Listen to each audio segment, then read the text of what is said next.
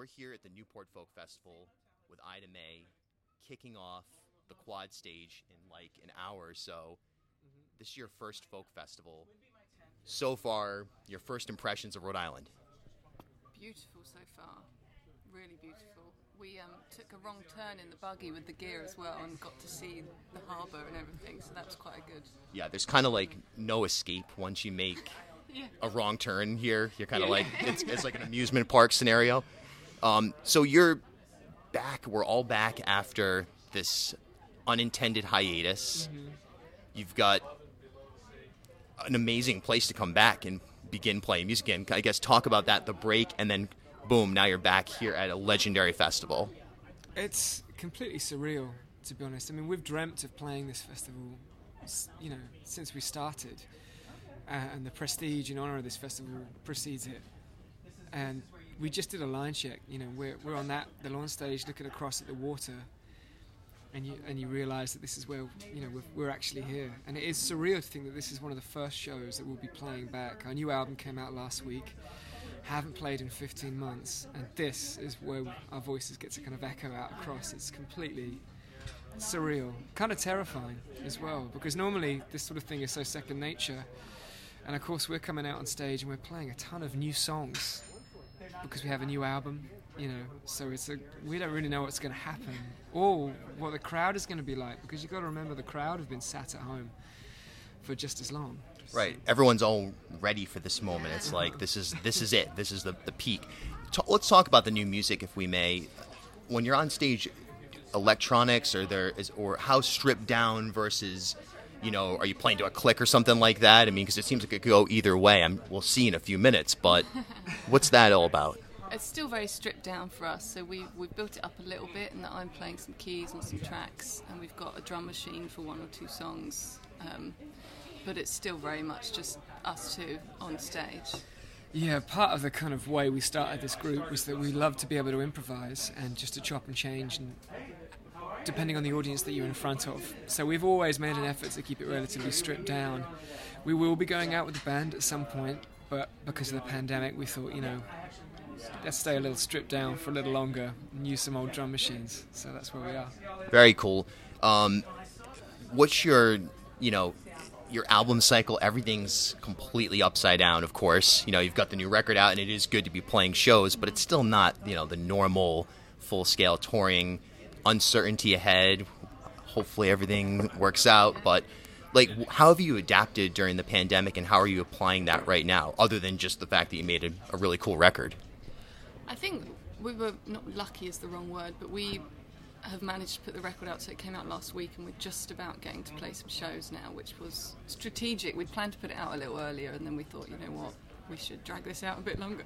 so we decided that, but again, like, I think this pandemic has shown everyone is we're just sort of taking it a week or month at a time. We're not expecting, we have shows for September and tours, but you know, I think everyone, even the agents, are very tentative with everything opening up. Yeah. I think the main thing for us was, like you said, making this record it's the best record I think we've ever made, and we had the time to experiment and do it, so that was the biggest blessing. And also just across that period we've learned a lot. Like, we've actually had, being on the road as much as we were, you don't have much time to kind of practice or sit and write, and so we actually had time to really indulge ourselves in new genres and new artists, and we've written most of the third album already, so we feel like we've been bought some time, which is useful as well. Let's talk about, if we may, the songwriting process. It's always fascinating working in duos because, you know, somebody writes a song, there has to be some adaptation, that you have an understanding of what the project is about. It's not just a singer-songwriter getting up there and blasting out whatever comes. How do you write songs? Well, I mainly write, and Steph comes in a kind of director role later on, and we'll cut certain scenes and moments, and we'll throw out different actors and that sort of thing. But also on the last album, Steph's, of course, an incredible keys player, so we actually worked from a lot of instrumental keys songs as well for this album, which is quite different, which means melodically and harmonically we've travelled into different places that I wouldn't have done just on an acoustic guitar. So it tends to be how it works. Last question. who are you looking forward to seeing while you're here in Newport? I don't know, maybe you're leaving like as soon as your set's over, but is there anybody that you're kind of geared up for, friends or anything like that? We're excited to see Marcus King because he's on the record. He's a good friend of ours. And Nathaniel Rateliff. I had my what do you call it here? My stag do. What do you call it in America? It's Like a bachelorette not a or a stag do. Oh, yeah. What do you call it? Bachelor party? Yeah, Yeah. Chris's bachelor party. I had my bachelor party at a Nathaniel Rateliff show, so Gotcha. Seems appropriate. probably won't be allowed to view from the side of the stage. Or something. Yeah, your picture. It's like when you like the no entry list at a casino. Your picture's plastered there somewhere. Yeah, that'll be me. But I'm really excited to see them live again. Yeah, and Margaret Price as well. It's going to be exciting. yeah, I mean, we're going to stick around as long as. but Well, to be till honest, the I mean, end, we're think. playing early, and that's so fantastic because it means nerves out the way quickly, and we just get to enjoy everyone else. Yeah. Having done our stint, so we'll watch as much as we can. Are you staying for more than just today, or do you have tour dates ahead? No, sadly we're in. Well, not sadly, but we have shows in New Jersey tomorrow. Yeah. So we have to move on, but we're going to stay all day today. Very cool. Ida Mae at the Newport Folk Festival. Thanks so much, each of you. Thank you for having us. Thank you for having us. Thank you. Bill, big smiles, everybody. Oh, that's fabulous. Yeah, thanks. Thanks, everybody. Cool. Cool. So 5-10 minutes. What is that work? Yeah, for you? it's Okay, great. Yeah. So, if you could just say your name and spell it, although I'd say I have it in the press release, that's not necessary. It's we're all good. All right, so we're here at the Newport Folk Festival with Ida Mae, kicking off the quad stage in like an hour or so. This is your first folk festival. So far, your first impressions of Rhode Island. Beautiful so far. Really beautiful. We took a wrong turn in the buggy with the gear as well and got to see the harbour and everything, so that was quite good. Yeah, there's kind of like no escape once you make a wrong turn here. You're kind of like, it's like an amusement park scenario. So you're back. We're all back after this unintended hiatus.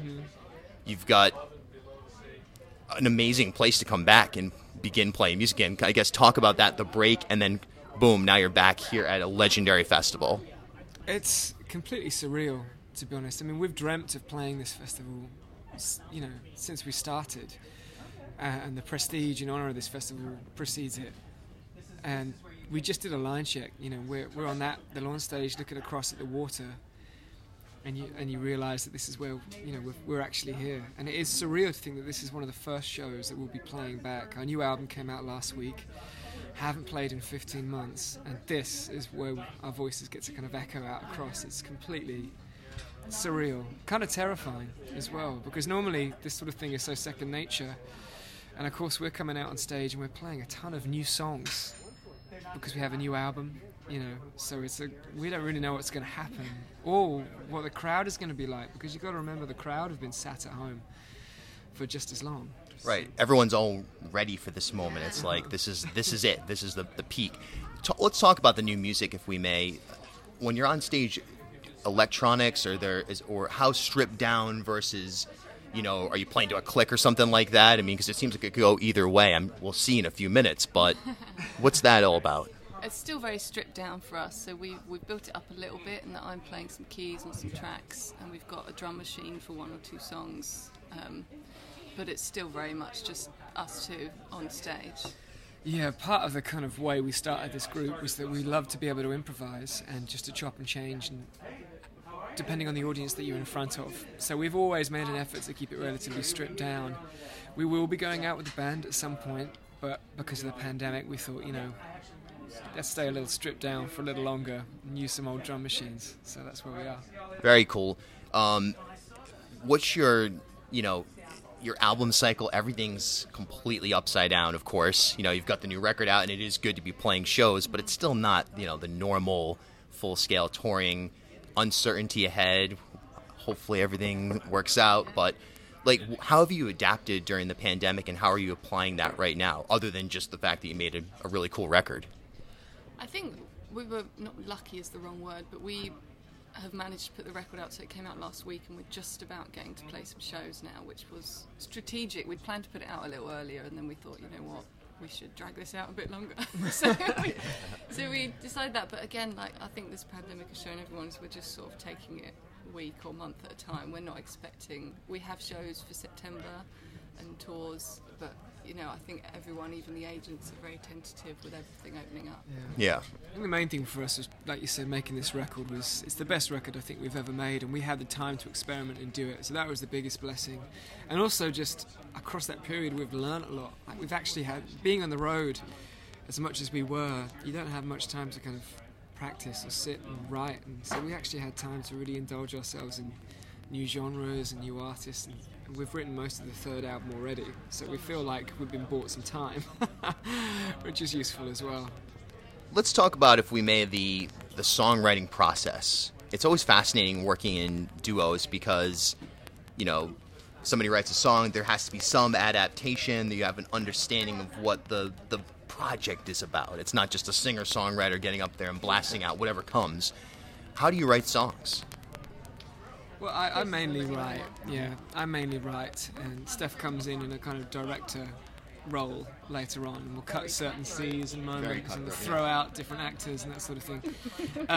But also on the last album, Steph's, of course, an incredible keys player, so we actually worked from a lot of instrumental keys songs as well for this album, which is quite different, which means melodically and harmonically we've travelled into different places that I wouldn't have done just on an acoustic guitar. So it tends to be how it works. Last question. Who are you looking forward to seeing while you're here in Newport? I don't know, maybe you're leaving like as soon as your set's over, but is there anybody that you're kind of geared up for, friends or anything like that? We're excited to see Marcus King because he's on the record. He's a good friend of ours. And Nathaniel Rateliff. I had my what do you call it here? My stag do. What do you call it in America? It's Like a not a bachelorette or a stag do. Oh, yeah. What do you call it? Bachelor party? Yeah, Yeah. Chris's bachelor party. I had my bachelor party at a Nathaniel Rateliff show, so Gotcha. Seems appropriate. probably won't be allowed to view from the side of the stage or something. Yeah, your picture, it's like when you, like the no entry list at a casino, your picture's plastered there somewhere. Yeah, that'll be me, but I'm really excited to see them live again. Yeah, that And Margaret Price as well. It's going to be exciting. Yeah, I mean, we're going to stick around as long as. but Well, to be till honest, the I mean, end, we're think. playing early, and that's so fantastic because it means nerves out the way quickly, and we just get to enjoy everyone else. Yeah. Having done our stint, so we'll watch as much as we can. Are you staying for more than just today, or do you have tour dates ahead? No, sadly we're in. Well, not sadly, but we have shows in New Jersey tomorrow. Yeah. So we have to move on, but we're going to stay all day today. Very cool. Ida Mae at the Newport Folk Festival. Thanks so much, each of you. Thank you for having Thank us. you for having us. Thank you.